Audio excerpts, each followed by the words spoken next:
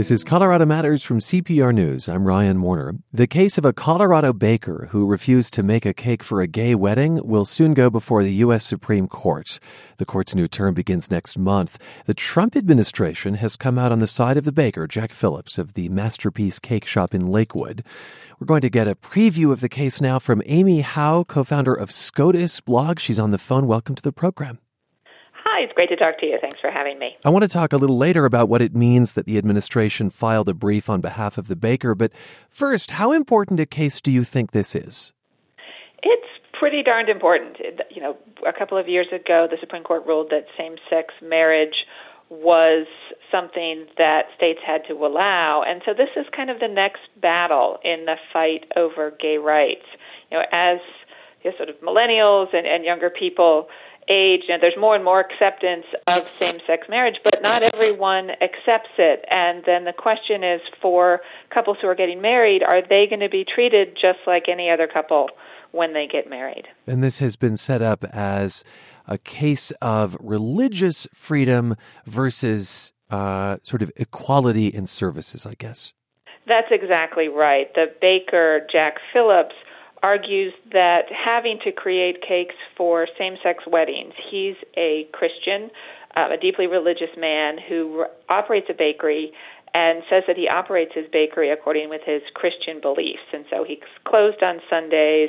He won't make cakes that contain alcohol. He won't celebrate Halloween or divorce. And he believes that marriage should be limited to opposite-sex couples. And so when Charlie Craig and David Mullins, the couple in this case, came to his bakery, he said, I won't make a custom cake for your same-sex wedding celebration because I don't believe in same-sex marriage.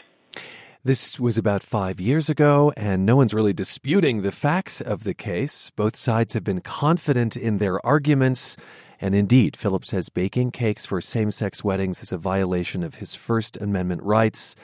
Here he is in his own words. I'm just trying to preserve my right as an artist to decide which artistic endeavors I'm going to do and which ones I'm not. And this couple, David Mullins and Charlie Craig, have argued that this is unlawful discrimination. Could this case open up the possibility that other types of businesses, ones that aren't necessarily artistic in nature, could say no to a gay couple or to someone else if they believe serving those customers violates their religious beliefs? And that's kind of the question. And so in this case, Jack Phillips is arguing that he's an artist, and so he can't be compelled, that his cakes are just like someone who's drawing a painting or making a movie, that he can't be compelled to create a cake bearing a message that he disagrees with. And then the question is how broadly that applies. Of course, the Supreme Court is ruling in this case, but then its ruling will have implications for later cases. And that's in part where the Trump administration gets involved. They filed what's known as a friend of the court brief, and they urged the court to rule for Phillips, but on a relatively narrow ground. They say this case is just about the First Amendment and really just about art. And if you read some of the briefs, the government's brief and Phillips's brief, there's a fascinating discussion of the history of wedding cakes and how central they are to a marriage celebration.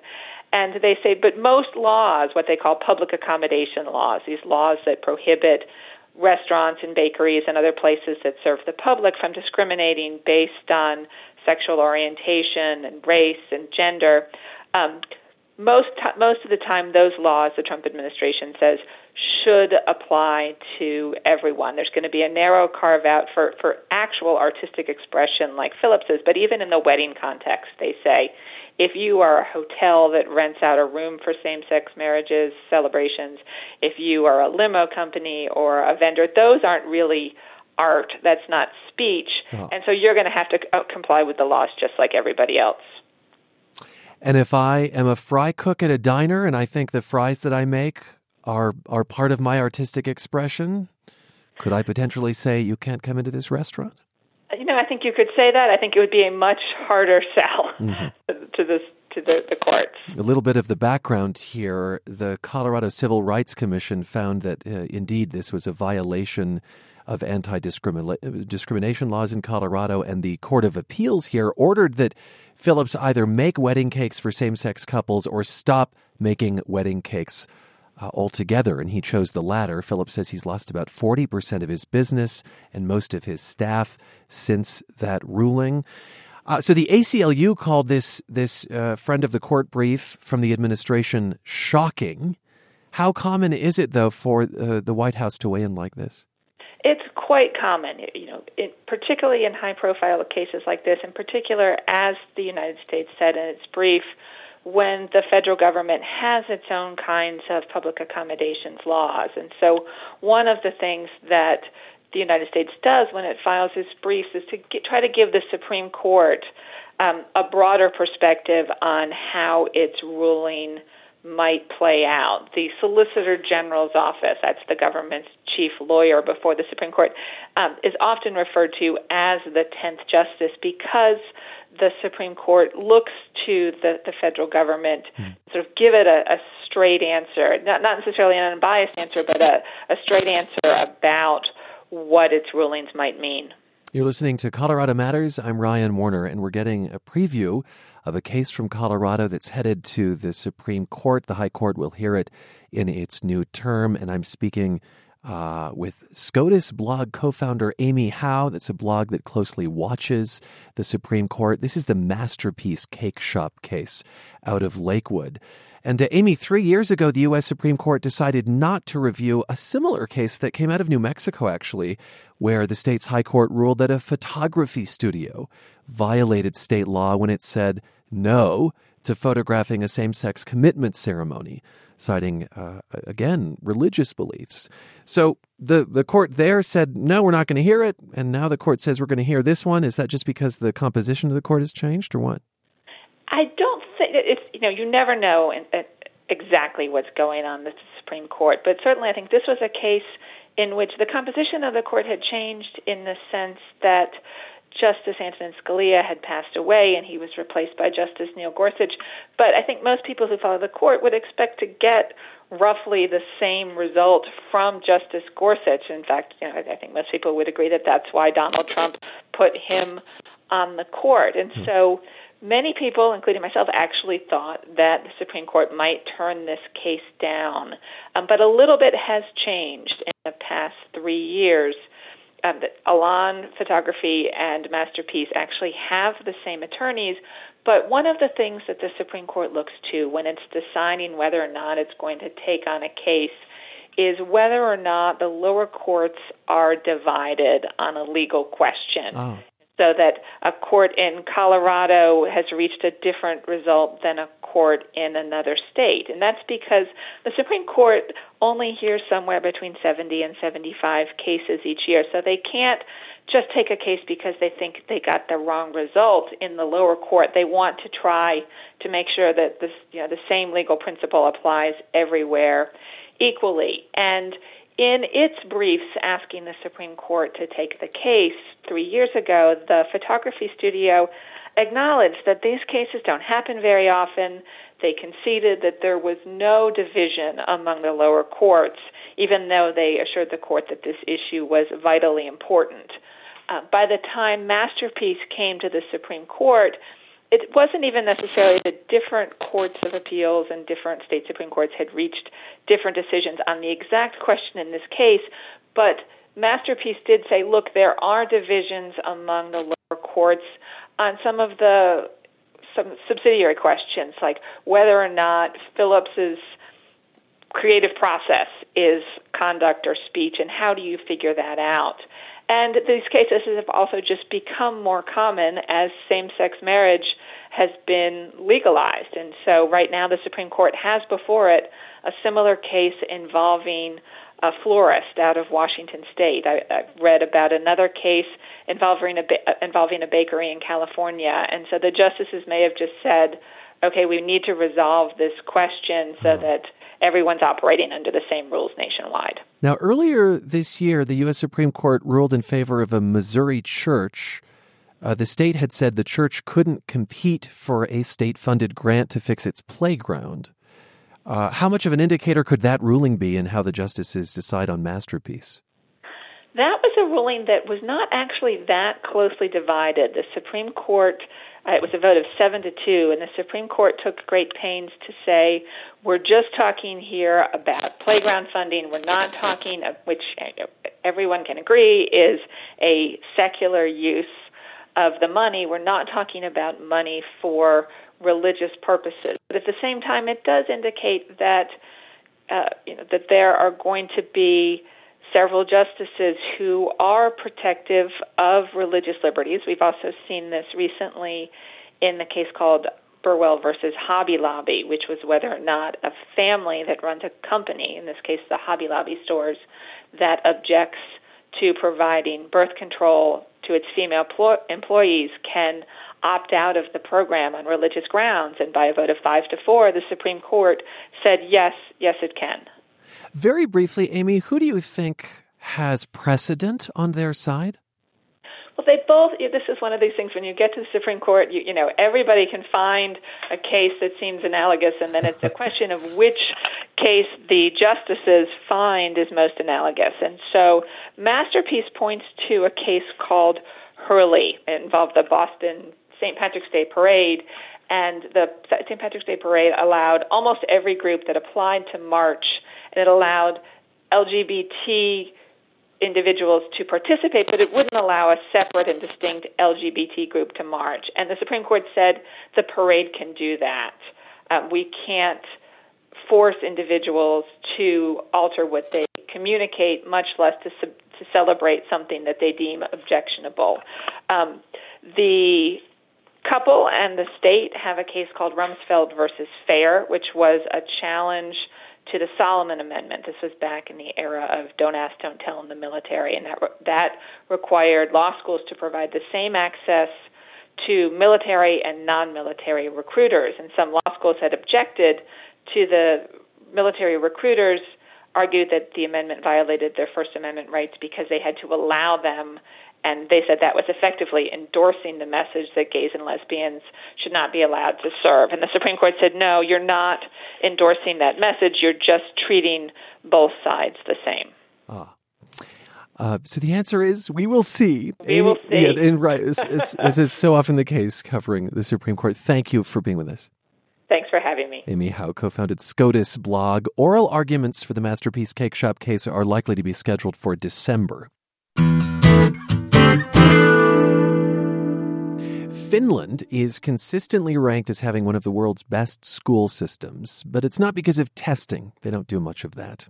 Colorado's Teacher of the Year traveled to Finland this summer to talk to teachers and learn about their approach. He's here to share what he thinks our state can learn and perhaps what absolutely would not work here. Sean Wybrandt teaches career and technical education at William J. Palmer High School in Colorado Springs. And Sean, welcome to the program. Thank you for having me. I understand one of the things that struck you in Finland was the notion of trust. What do you mean by that? Well, one of the things that you see in Finland is you see that the people from the very top, the Minister of Education, all the way down to the principals and superintendents, the people that are in charge of the school systems, every one of them just has ultimate trust that teachers are going to do what teachers are there to do, which is educate kids, and that they're going to do whatever is best for the kids, and that the kids are going to show up and the kids are going to want to learn. Do you feel that that's different from what you see as a teacher in the United States? I think that sometimes what we see here in the States is that you have trust that's built in some ways, in some systems, but overall, when we talk about accountability, we don't talk about accountability from the perspective of empowering teachers to do what teachers think is best in the classroom all the time. We oftentimes are looking at results and very specific kinds of results to see whether or not kids are making the progress that they're supposed to. But isn't it natural to look at results and say that's the outcomes are what are important? I think it absolutely is. And there's a place for testing. I think that what you see in America a little bit more, though, is you see an overemphasis of particular kinds of tests. So when you see an overemphasis of standardized tests instead of practical application of the content that kids are learning in the classroom, I think that we've gone a little bit too far in that direction. And it would be good to have a little bit more balance with the kinds of assessments that we could have. Now Yeah, practical. Let me follow up on that practical application point. I remember sitting in math thinking, I wish they would tell me how I was going to learn or use what I'm learning in math, for instance. Did you see examples in Finland of practical application? So we didn't see as many practical pieces of application, but part of that was because we went in the summertime, and so we didn't have the chance to see kids, playing around in the classes. What we did hear, though, was that there was just a little bit different emphasis on kind of valuing all kinds of learning for learning's sake, not necessarily for results' sake. Can you say what that looks like? So an example of this would be they're rolling out something called phenomenon-based learning. And in phenomenon-based learning, the idea is that you pick a phenomenon. So you might pick weather storms, right? And then what you do is you ground all of the education around that one topic. So you bring in history and you bring in science and you bring in math, and you really talk about how weather actually impacts culture, and you talk about how culture impacts the way that we address weather issues, which is something that would be great for us to have conversations about right now as we look at the storms that we've had. Goodness, yes. And the fact that one subject or one issue can be multidisciplinary. Yeah. Uh-huh. Yeah. And I think that we have the opportunity to do that. Actually, in Colorado, one of the great things is that our assessment system is actually built in a way that would allow people to look at more than standardized testing. So if you look at the Colorado Department of Education and the way that we can value what kids are learning about, there are all kinds of options. Oftentimes, though, those take a lot of time when you're looking at a portfolio-based approach or when you're looking at that interdisciplinary approach. And so a lot of people don't necessarily take the time to do that because it's easier to give other kinds of assessments. Finnish children spend less time in the classroom and they have less homework. In high school, it's half what Americans apparently have. Explain what their school day is like and why perhaps you think it works. So we had the chance to sit down and talk with some principals and some educators, especially at the younger grades. So think the equivalent of like first grade through eighth grade here. And one of the things that kind of struck me is that they do spend about half the time that we spend at school. And for every 45 minutes that they're in the classroom, they get a 15-minute recess. They get the opportunity to go and have unstructured playtime, or they get the opportunity to go and have structured playtime, which is something very different. When you look at a lot of American school systems, what we've done is we've kind of cut back on the amount of time that kids have to just play and the kinds of exploratory classes, oftentimes because we're trying to make sure that they can read, write, and do math really effectively based on results that we see. Now, the Finnish system, though, kind of builds in this time for play, and it builds in time for kids to just be kids. And that was kind of refreshing to see that. When we had the opportunity to talk to some students, they were like, well, yeah, like, why wouldn't you do that? I mean, we learn a lot through play too. And there's research that actually shows that. So that was pretty interesting. The other half of that, though, is that even though the kids are only going to school for about half the time, the teachers are there for the same amount of time that we have teachers in classes here in America. What the teachers end up doing is spending all the extra time where they don't have students looking at the kinds of assessment data that they do have based on conversations with kids, based on practical application of whatever the content is that they're supposed to be learning about. Does that feel like a luxury to you? Like, I wonder if you saw that and thought, I would kill for that kind of time to think deeply about my kids. Yeah, to have an opportunity not only to think deeply about my kids, but to have an opportunity to sit down with other educators and really bounce ideas off of each other and build those interdisciplinary units and to look at practical application and to build connections to the community. That sort of time would be really, really valuable. It never occurred to me that recess benefits the teacher, too. It's always that you think of recess in terms of the kids. If you're just joining us, this is Colorado Matters. I'm Ryan Warner, and my guest is Sean Wybrandt. He's Colorado's Teacher of the Year, and he spent time in Finland over the summer. That country has one of the best school systems in the world. We're talking about what he might bring back to his own classroom. And I do want to talk about things that might not translate to the United States. So Finland is small. The population is about the same as the state of Colorado. And it's homogenous. 93% of its population is ethnic Finns. By comparison, in Colorado schools, 47% of children are ethnic or racial minorities. There are obviously many different languages spoken. Were there programs that might raise red flags in a more diverse population? Yeah. So I teach kids about computer science and video game design and development, and I'm a career and technical education teacher. Yeah. And one of the real strengths of the Finnish system is that you have this opportunity to kind of specialize by the time you get to the end of middle school. You can go into either the high school track or you can go into more of a career and technical education track, a vocational track. Huh. And so that split allows for kids who maybe want to be painters or want to be really good construction workers to be valued and to be able to really explore the science of construction or the chemistry of painting or those things, but it's very targeted toward the kind of thing that they would like to learn about. And that works in the Finnish system. And I think that part of the reason is because of the cultural norms that they've got and the way that they have kind of set up the value that everybody matters. And when we look at the education system here in the States, if we were to say, well, you can be a construction worker, one of the things that we've done in the past is we've said that to kids, but we've said it to a very specific group of kids, right? And oftentimes we've said that to kids that don't speak English and kids that, that we kind of have identified as being in sort of a lower class. And we haven't said, and being a construction worker is just as valuable as being a doctor. And so there's a value system placed on these kinds of jobs here in America. I think that when you look at trying to translate the Finnish system to the American system, you would run into the possibility of all of the history of tracking coming up, and it would be a harder way to kind of get kids to the end point that they might want to shoot toward. I'm going to say that Finland spends more on education per capita as a percentage of GDP than the United States.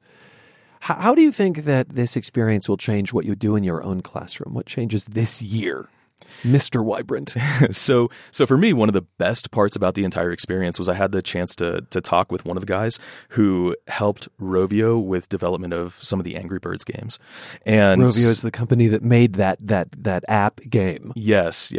And so I had the opportunity to talk with this guy about what are the skill sets that we need to have? What are the skill sets that we need to develop in our students? And why is it so important for us to get them thinking about computer science and to think critically and to think about things from a global perspective and not, just an American kind of perspective.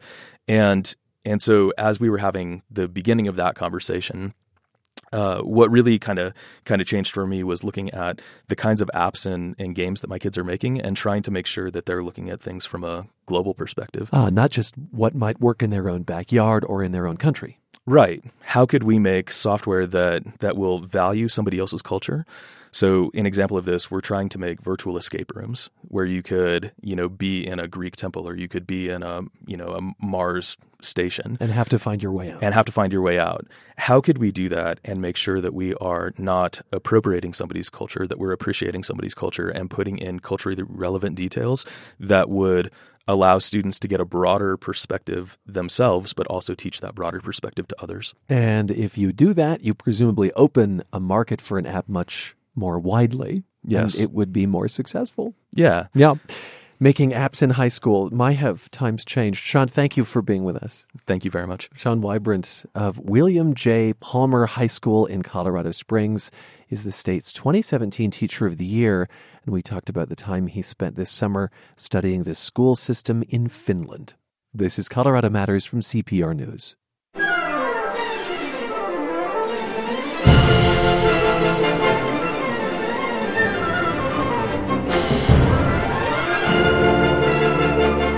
The Colorado Symphony officially welcomes a new conductor this weekend for 4 years of performances. This is conductor Brett Mitchell leading the symphony in a performance of Tchaikovsky's Fourth Symphony. This weekend marks Mitchell's first official performance as the new music director. He'll hold that title for the next 4 seasons. Brett joins us to talk about his vision for the orchestra and to talk about some of his favorite music. Welcome to the program. Thank you so much. Great to be here. Music director means you're the head conductor, but you also help shape the orchestra's identity. You've talked about wanting to grow a new audience for the Colorado Symphony, which it seems to me the symphony has been trying to do for some time now. What does that new audience look like to you?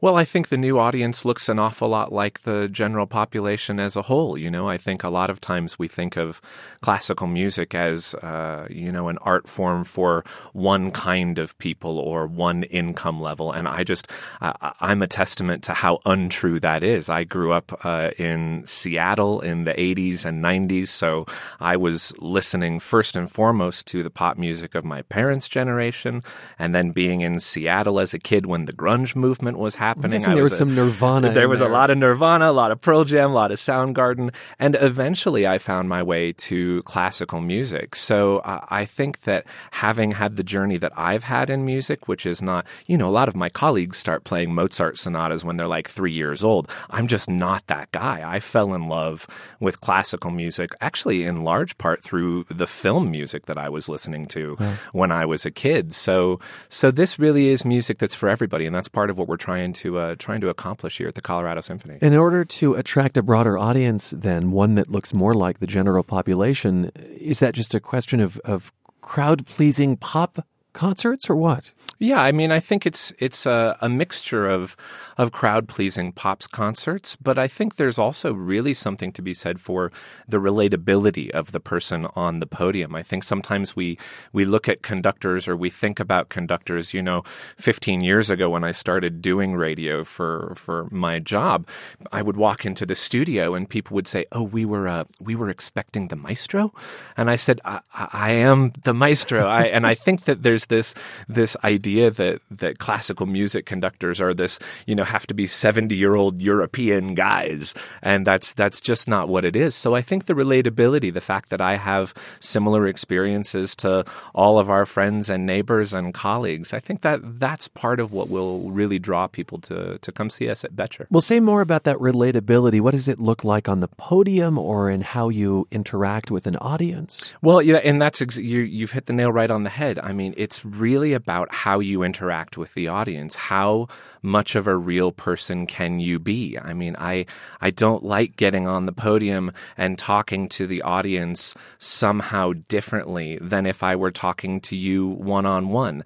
I'm interested in connecting with people on a personal level, and I think that being able to have a more casual, more conversational atmosphere in Boettcher is really what's going to help us accomplish that. You're 38? I am right? 38. Okay, relatively young, I think, for a music director. Yeah. Does that make it a bit harder? Maybe it makes it easier to win over some audiences, but does it make it harder to win over the orchestra? It's funny. I used to get that question a lot when I was younger, maybe 15 years ago. As I said, people would say, "Oh gosh, is it intimidating getting in front of an orchestra when everybody's older than you are?" And not everybody's older than me anymore, which is why the relatively young comment is appropriate. But it's, I realized a long time ago that if you make it about you, or you make it about the orchestra, then things can get a little bit dicey. But if when you're on the podium, you're really just there to work on the music, you don't get on the podium and say, "I think this, I want this," or "You need to play shorter," or "You should play that softer." If you can just keep it about the music, then it doesn't become about anybody, and it's actually a lot easier to get the job done. You're listening to Colorado Matters. I'm Ryan Warner, and we're speaking with Brett Mitchell. He's the official new conductor of the Colorado Symphony, the new music director this weekend. He has been doing some performances leading up to this officialdom. You have really great hair. What? Thank you. A great head of hair. Does that become a prop, or do you sort of dramatically sweep it when you're in the midst of something dramatic? All I'm trying to do with the hair is keep it out of my face, honestly, because when the hair comes down, at the end of a Tchaikovsky symphony, I know we just played a little bit of the Tchaikovsky Fourth Symphony. At the end of a Tchaikovsky symphony, after you've really been going at it for 45 minutes, it's hard not to get sweaty up there. So all I'm trying to do is keep the hair out of the way. Here's you conducting for the CSO the famous waltz, The Blue Danube by Johann Strauss II.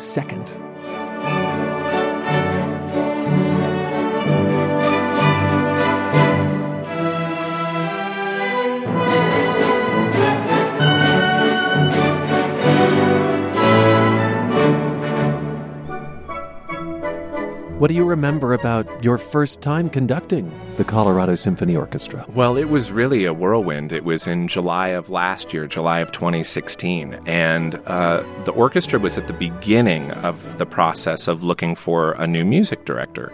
And I didn't realize how seriously they were considering me until a few days before I came to town, and they said, hey, we'd like you to sit down with some various committees and our CEO and all of that, and have some conversations. And so we did that. And then what you're hearing was from the very first performance that we did last, I think it was July 16th. And I flew home to where we were living at the time, Cleveland, Ohio. I was the associate conductor of the Cleveland Orchestra for 4 years.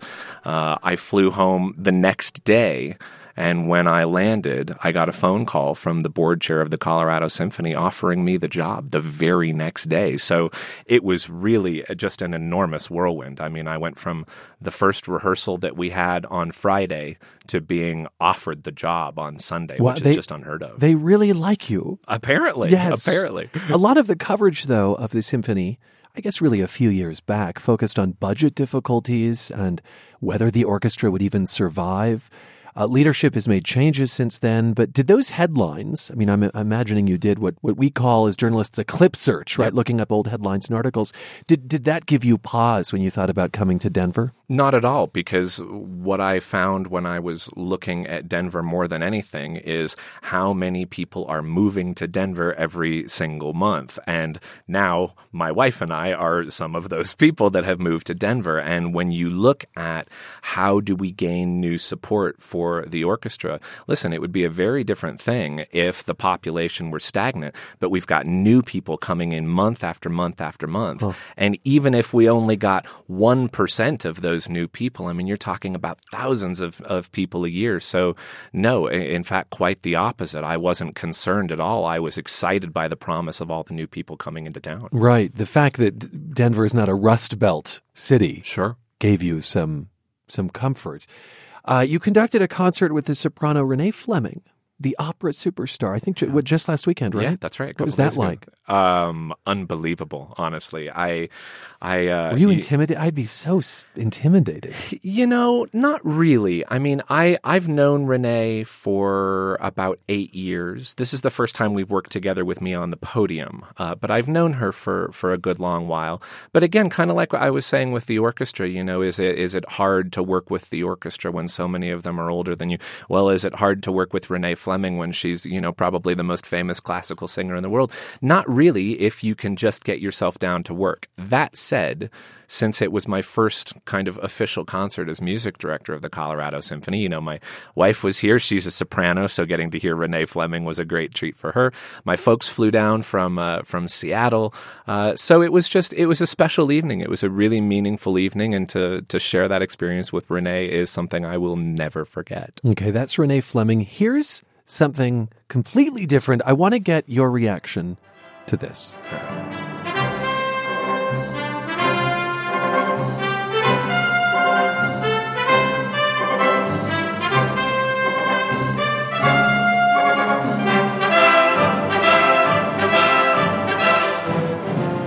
All right, this is you conducting the theme of Raiders of the Lost Ark, having fun with John Williams.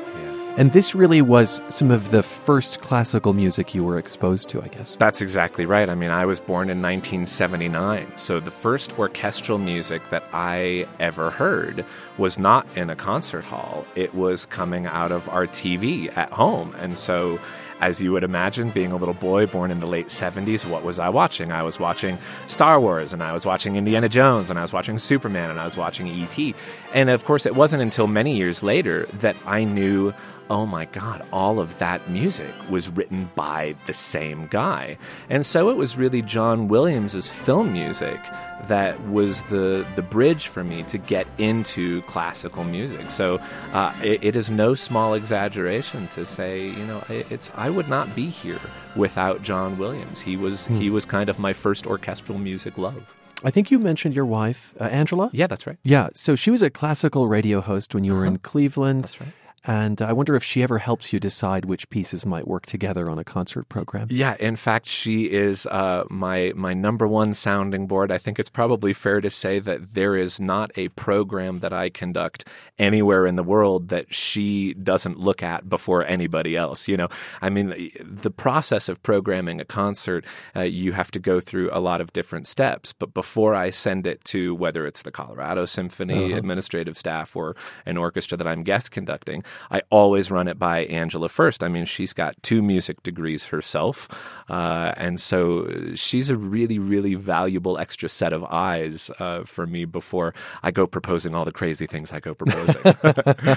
Behind every great conductor. Thanks for being with us. Absolutely. Thank you. Brett Mitchell is the new music director of the Colorado Symphony, and the official start of his tenure is this weekend when the symphony plays music by Ludwig van easy for me to say. This is what a mistake to make in front of you. Ludwig van Beethoven. That was perfect. Mason Bates and Kevin Putz. CPR Classical will carry that concert live starting at 7:30 Friday night. This is Colorado Matters.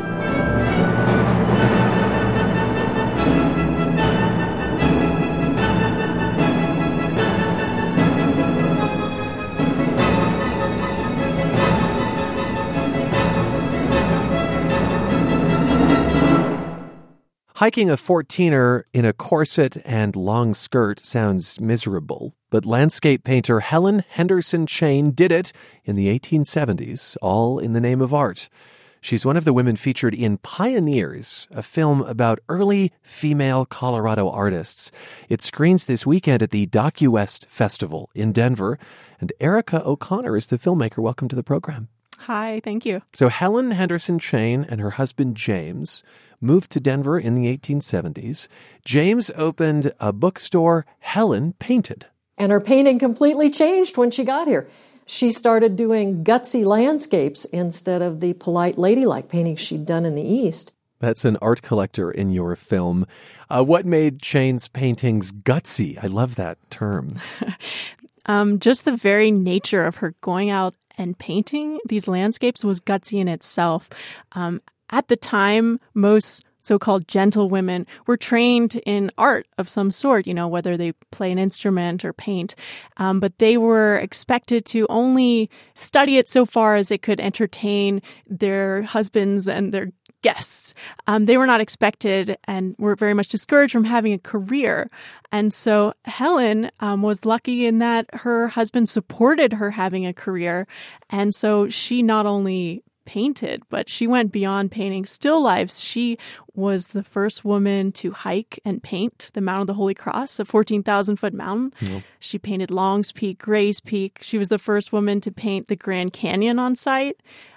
She was incredible. And, she was out there in her long skirt and bustle and her corset and high heels. She was something. High heels? High heels. Oh, my goodness. I can't fathom walking in high heels. And there are up photos of that. Mm-hmm. Yeah. Well, speaking of photos, didn't she do a lot of sort of excursions into these places with William Henry Jackson? That's right. Who I think of as sort of the Ansel Adams of Colorado. Yep, totally. She was, the Chains were close friends with the Jacksons. So they would actually take train trips around the Southwest, and he would photograph the same locations that she would paint. So you see, her painting the Alamo and, the Pueblos. Yeah, they had a close relationship. And so then William Henry Jackson taught the Chains to photograph. So when they went on a trip to Europe, James Chain takes these beautiful photos of Helen, hiking in Italy. And there's also, a photo Helen takes of James kind of like asleep in bed, from like the 1880s. It seems like such a modern picture. Yeah. And they also traveled, I think, to China and Japan. Mm-hmm. And I kept thinking throughout your film, how much might a painting today by Helen Henderson Chain fetch? And do you see them in people's homes? Are they in museums? That's a really good question. I don't know how much they would fetch, but the paintings that I used in the film came from private collections. Uh-huh. There are a few, though, in public collections. For example, the Molly Brown House Museum has a Helen Chain painting. Molly Brown was a contemporary of Helen's. And And the CU Boulder Law School also has one of her paintings. Yeah, there's part of me that thinks maybe with your film, these women will become as well known as, it's like Georgia O'Keeffe. Is it that you hope to raise their profile? I think that these women were really extraordinary, but they also were good examples of what a lot of women were doing to promote the arts and to promote women's access to arts in the American West during the 19th and 20th century. You also focus on the work of activist and feminist Jean Sherwood. The Chicagoan lectured at Boulder's Chautauqua early in its tenure, and she was part of the guild that was at the roots of today's Boulder Museum of Contemporary Art. In 1911, when Sherwood was 65, she founded a retreat in Colorado for single working women. When they said Bluebird Cottage, a vacation home for self-supporting women, board $5 a week, I thought, ugh, some peanutty popcorn boardwalk noisy place. When I heard the home was in Colorado, within sight of snowy ranges, I made further inquiries. And then I went to Bluebird Cottage. It was the most refreshing and inspiring vacation I ever had. So that's a clip from the film, a woman describing her response to the advertisement that she sees. What is Jean Sherwood trying to do there? So, as you mentioned, she came to Colorado in 1898 to lecture at the Chautauqua and absolutely fell in love with Colorado. And she had spent most of her life in Chicago promoting causes of social causes for women mainly. And so when she got to Colorado, she thought, wow, I would love to share this with the women in Chicago, self-supporting working women.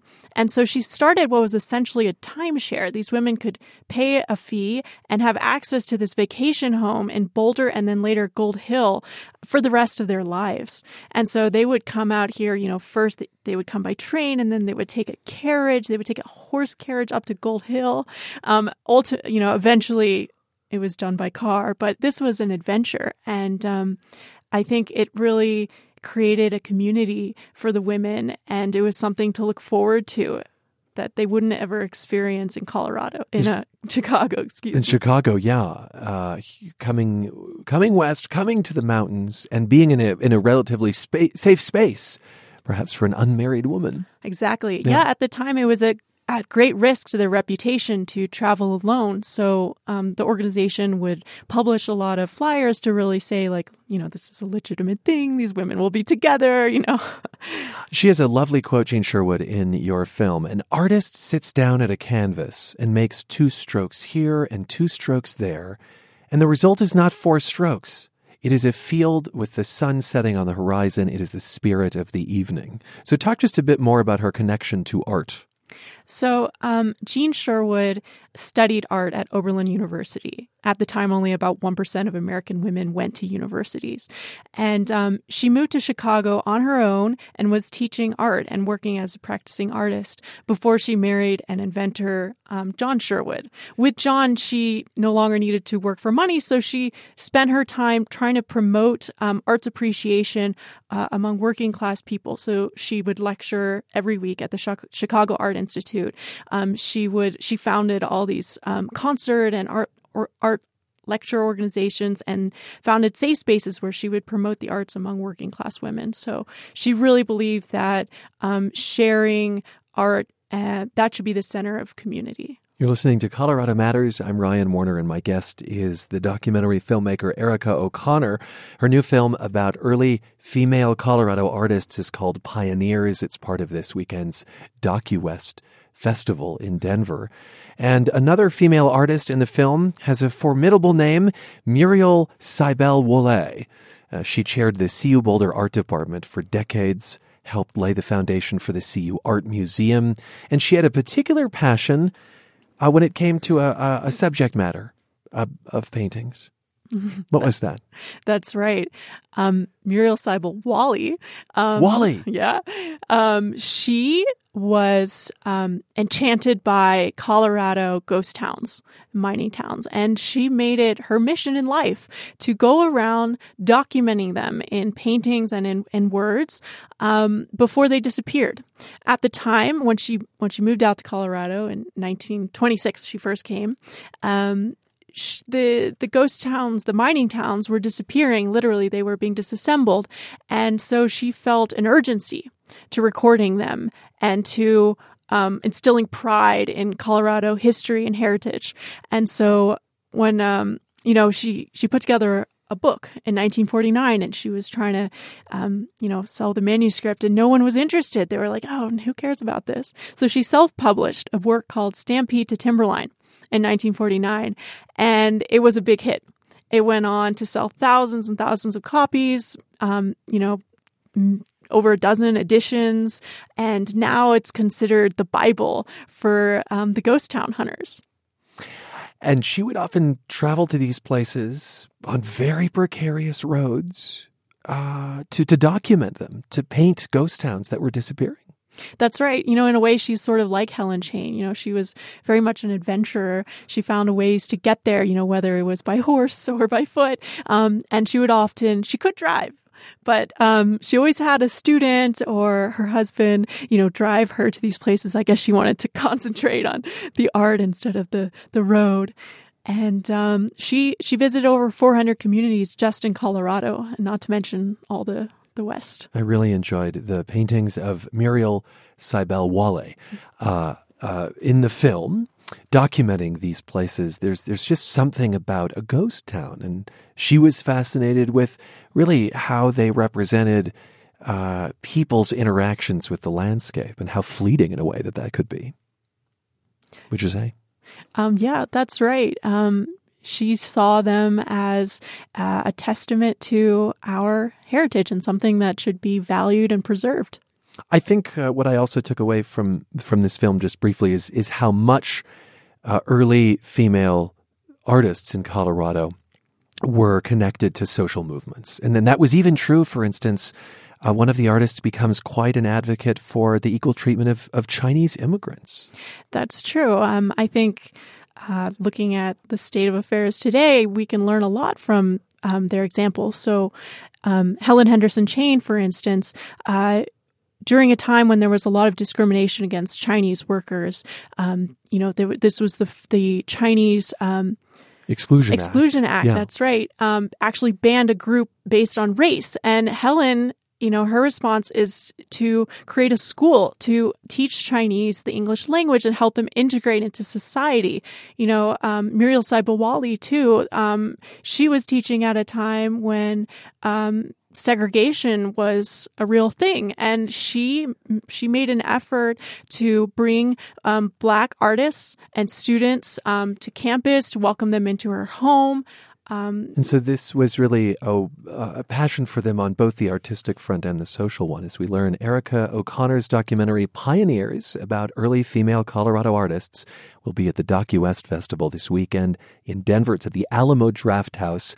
And we've posted photos of these women and their artwork at cprnews.org. These are names to know. Earlier this year, we invited a small group of Coloradans to dinner. Coloradans with different political views who might not normally spend time together. We wanted to see if they could find common ground in a series we call Breaking Bread. Karina Gaylord was at our table. She lives in Arvada, voted for Trump. She's a small business owner who followed in her mother's footsteps. Probably the biggest influence in my life was my mom. She was a single mom. My parents divorced when I was 6, and she raised my brother and myself, pretty much for 10 years on her own.